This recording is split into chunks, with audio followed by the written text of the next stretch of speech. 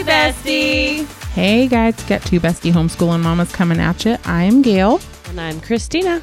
And welcome to today's episode. It is week 4 of our 2024 Vision series. And we are super excited for this one as it's about keeping your marriage healthy.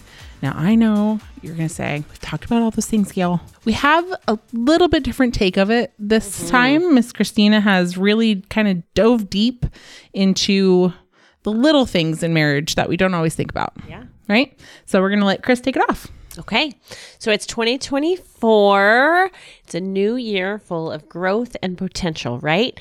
So let's take this chance to make sure that our marriage is healthy. We actually, like she just said, we talk about this a lot. It is so important to us. We really have a passion for marriage. Yes, and I love that about us. We've said it before, we come from, homes where our parents weren't together. And so it is super important to us that we keep marriages together. Yeah. Encourage you to work it out or Yes. figure out how to be friends again, how to Yes. fall in love again or stay in love. Exactly. So instead of talking about those things that we've talked about before, we're going to talk about the little things that make all the difference. So we've talked about the dating, often the speaking kindly to your spouse, being more intimate. Like those are kind of big general things, right? So today she's got some eensy beensy ideas that make a huge difference. Absolutely. So let's talk first about talking to your spouse, but not just talking to your spouse, really listening.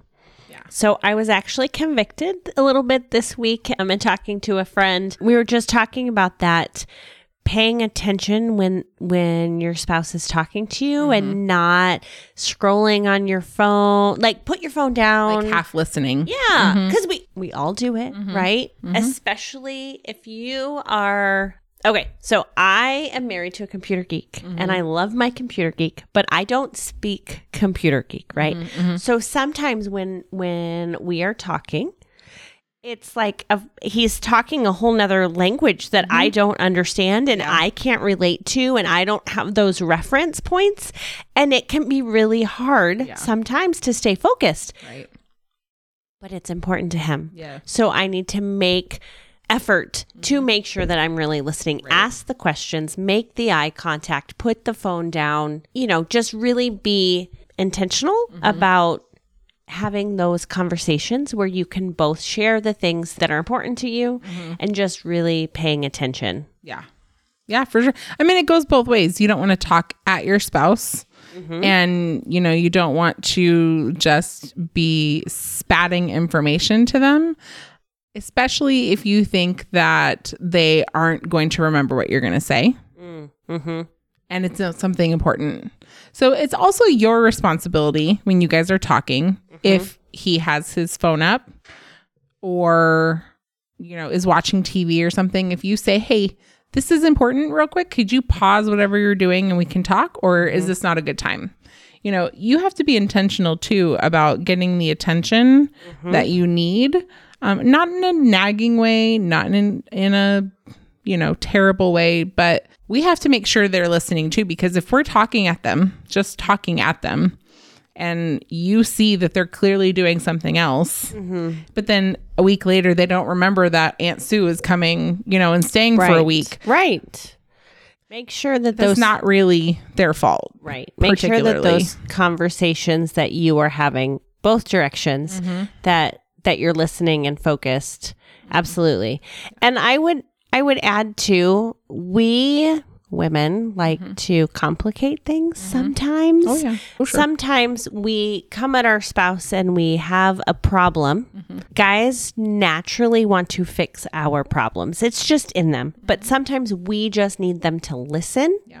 Voice that too. You have to voice that because if you don't voice that to them, they're in fix it mode and then they try to fix it and that's not what you need or want. Right. And then it just becomes a fight. Right. You're irritated that he didn't just listen the way you wanted him to. Right. So use your words, as we would say with our kids, right? Use your words and say, I just need to vent.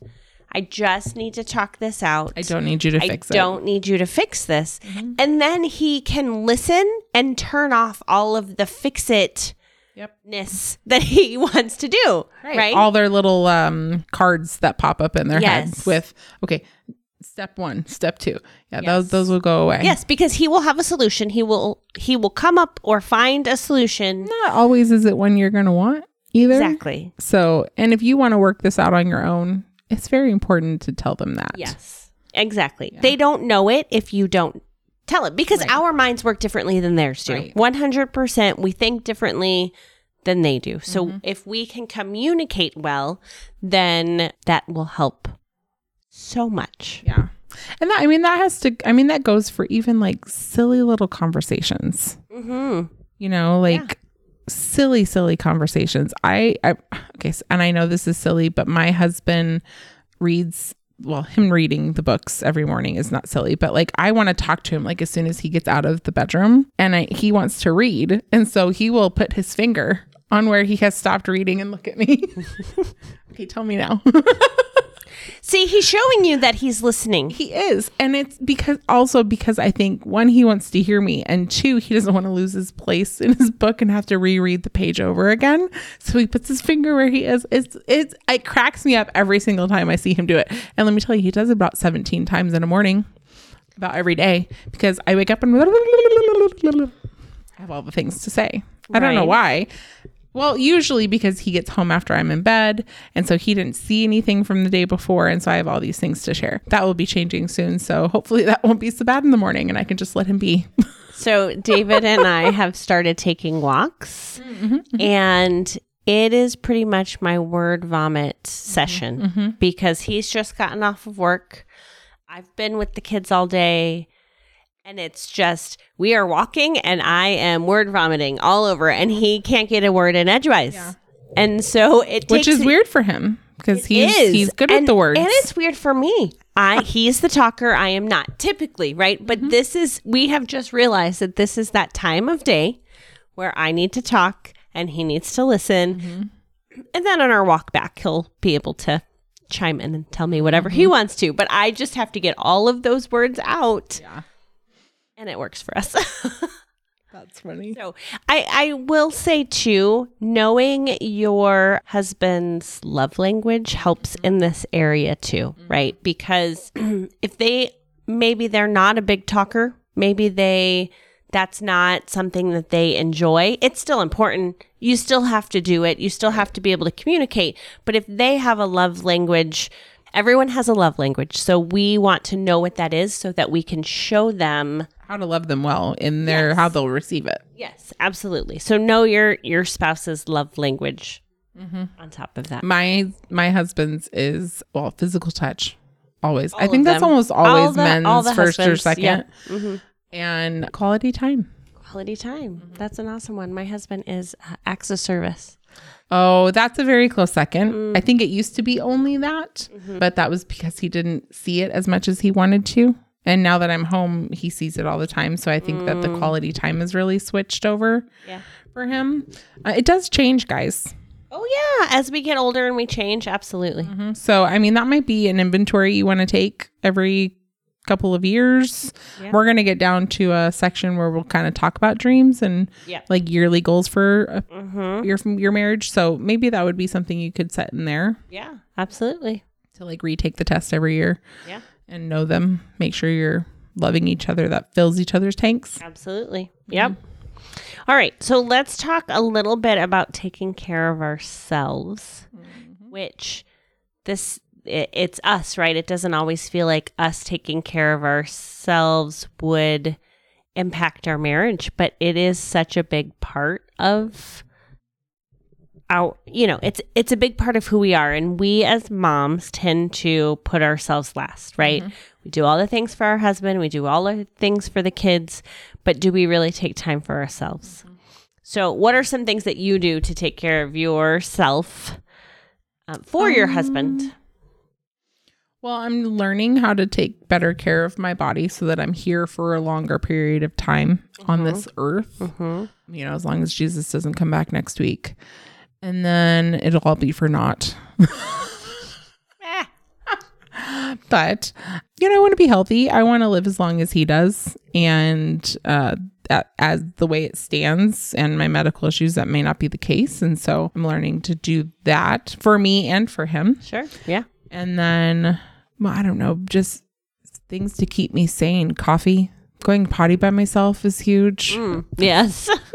It's huge. It is huge. It is huge. So I think of things that make Bible reading has been much better this year. Absolutely. And that's super helpful. Sorry, Yes. I just thought of that. No, that's a great new one. for me. That's a great one. Consistently. And that's probably the most important one, to be honest, out of everything. I, for me, need to do things that help me feel pretty.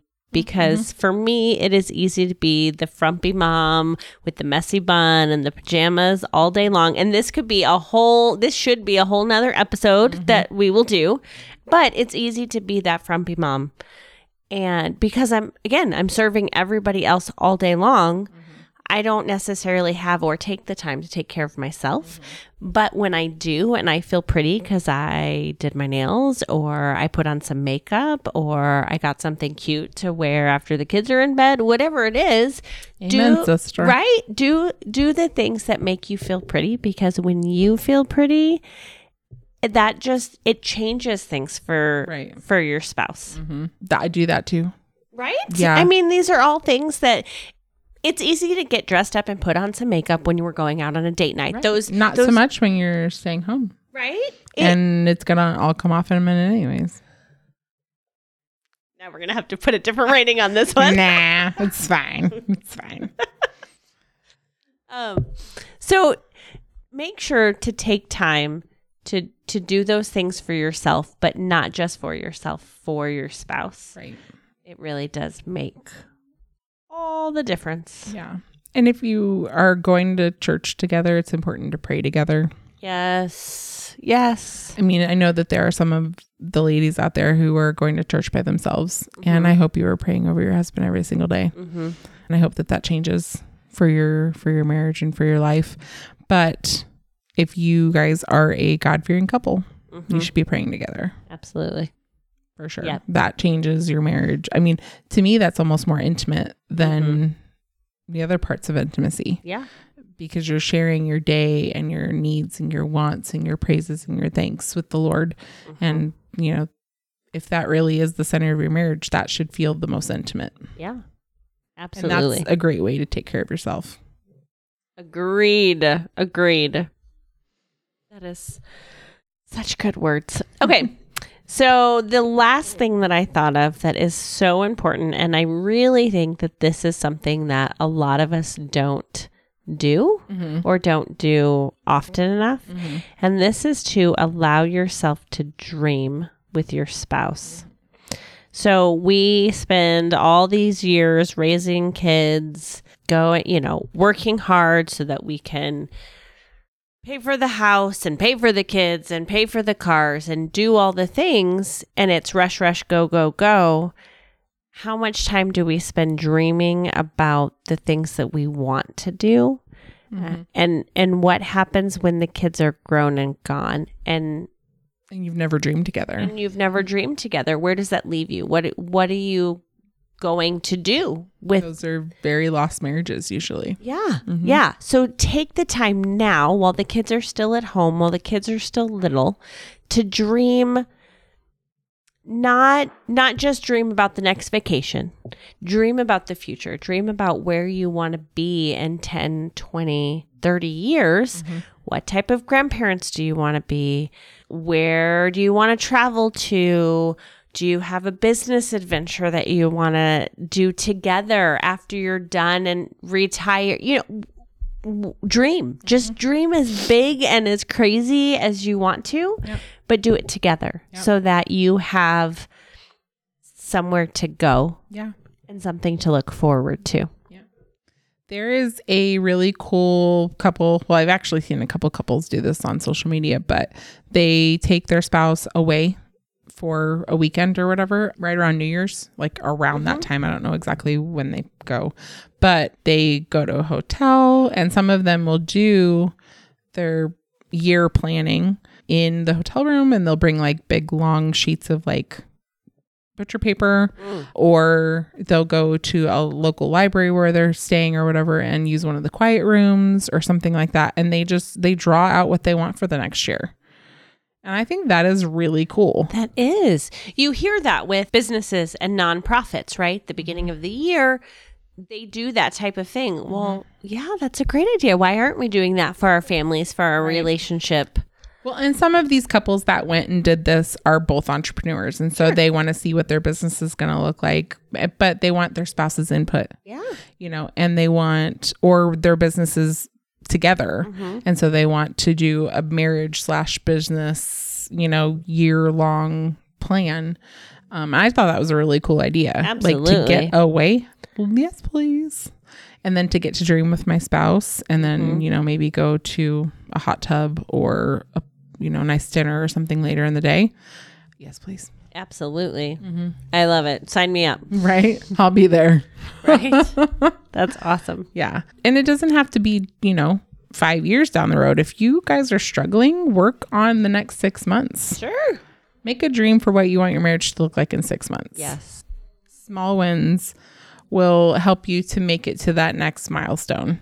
And then you can dream again for the next 6 months. Absolutely. I just think that, you know, we can think big picture and you should think big picture, you know, retirement and, you know, those kinds of things. How will you get there? You have to plan for that, those kinds of things.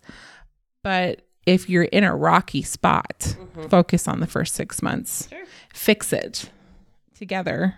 And then you can move on with bigger dreams once you have repaired whatever damage is happening right there or whatever trauma you need to work through or whatever.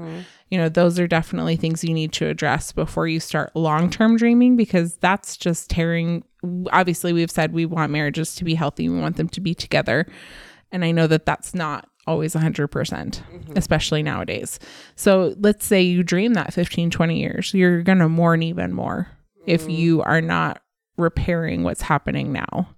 So, I mean, if you are really struggling in your marriage, it might be best to dream short term and do the marriage repairs before you start doing big goals. Sure. I think that big goals are important. Absolutely. But only if you're healthy. Absolutely. So that's kind of just my thought, my Wilson Fortune. Ah. Yes, so. Wilson Fortune. Love it.